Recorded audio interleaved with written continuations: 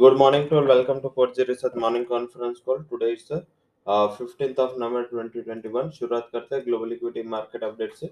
Global माहौल बेहतर है, पर्टिकुलर जापान के जो वीक डेटा है जीडीपी, तो वहाँ पे स्टिमुलस के ऊपर इक्विटीज काफी अच्छा रैली किया। और वैसे भी जापान का जो फाइनेंशियल मार्केट है उसका उसके खुद के करेंसी के साथ इनवर्स कोरिलेशन है, तो वो भी एक बेनिफिट मिला। उसका अलावा चाइना का डेटा अच्छा है, बट वहाँ पे फ्लैटिश माहौल है। उसमें भी जो रिवर्सल है, क्योंकि अच्छे डेटा के हिसाब से जल्दी स्टिमुलस की कोई एक्सपेक्टेशंस नहीं है। तो दोनों में डेटा सही या गलत है, बट उसके इम्पैक्ट रिवर्स है, तो आई थिंक उस पर फोकस करना है। बट यस, जो पॉजिटिव चाइना में जीडीपी को लेके कंसर्न्स थे, ये रिकवरी है वो एक अच्छी मानी जाएगी। उसके अलावा बात करें कि डोमेस्टिक न्यूज काफी इम्पोर्टेंट है।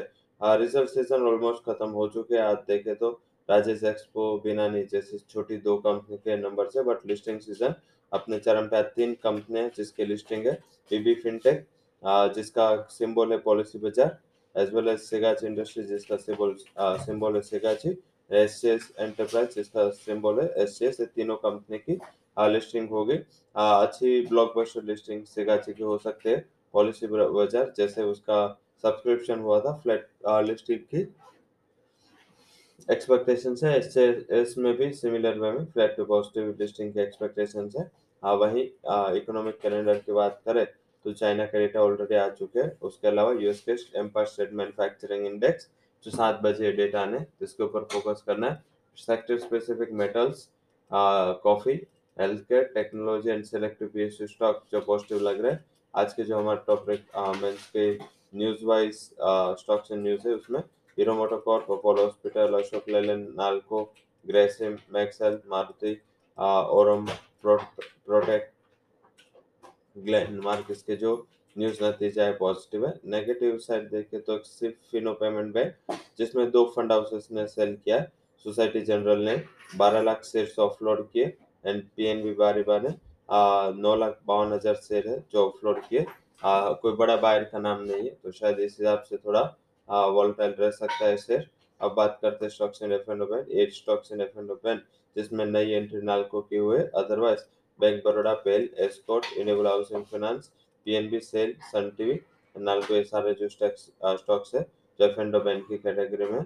अब बात करते हैं आज के जो हमारे फंड हाउसेस ने जो रिकमेंडेशन दिए, जिसमें positive side Apollo hospital, Hindalco, ONGC, Tata steel, Bharat foods, Alkem lab, इसके ऊपर फंड हाउसेस की जो राय है पॉजिटिव है। ओएनजीसी, कोल इंडियन ऑयल को, मदरसन सुमी एंड हीरो मोटोकॉर्प। इसके बाद फंड हाउसेस की जो राय है वो मिली जुली है। नेगेटिव साइड ये लिस्ट में कोई भी कंपनी का नाम नहीं है। अगर कोई ऑप्शन से ट्रेड लेना है तो हमारा रिकमेंडेशन है जिसमें भारतीय एयरटेल मॉडरेट बुलिश व्यू के साथ, जिसका 740 के स्ट्राइक का कॉल ऑप्शन 13,50 के करीब पाई दिया है। 11,20 का स्टॉप लॉस पे रिकमेंड किया है 17 का टारगेट के लिए। वहीं अगर नीचे मिले थोड़ा ओपन हो गया तो I think Nifty bank Nifty के भी कॉल ऑप्शन में बाय किया जा सकता है, क्योंकि लास्ट जो पुट राइटिंग हुई थी लास्ट रैंक सेशन में, और शॉर्ट कवरिंग का माहौल था। और जो चार्ट वो इंडिकेट कर रहा है कि अगर निफ्टी आज 18,100 के ऊपर, निफ्टी बैंक आज 39,000 के ऊपर सस्टेन रहा, तो एक अच्छी शॉर्ट कवरिंग वहां ट्रिगर हो सकते हैं। 218 के टारगेट के लिए निफ्टी का 1800 का कॉल बाय करें। 100 का स्टॉप लॉस लगाए निफ्टी बैंक का। 38,800 का कॉल बाय करें 2 to 4 के स्टॉप लॉस के साथ 525 तक के टारगेट के लिए।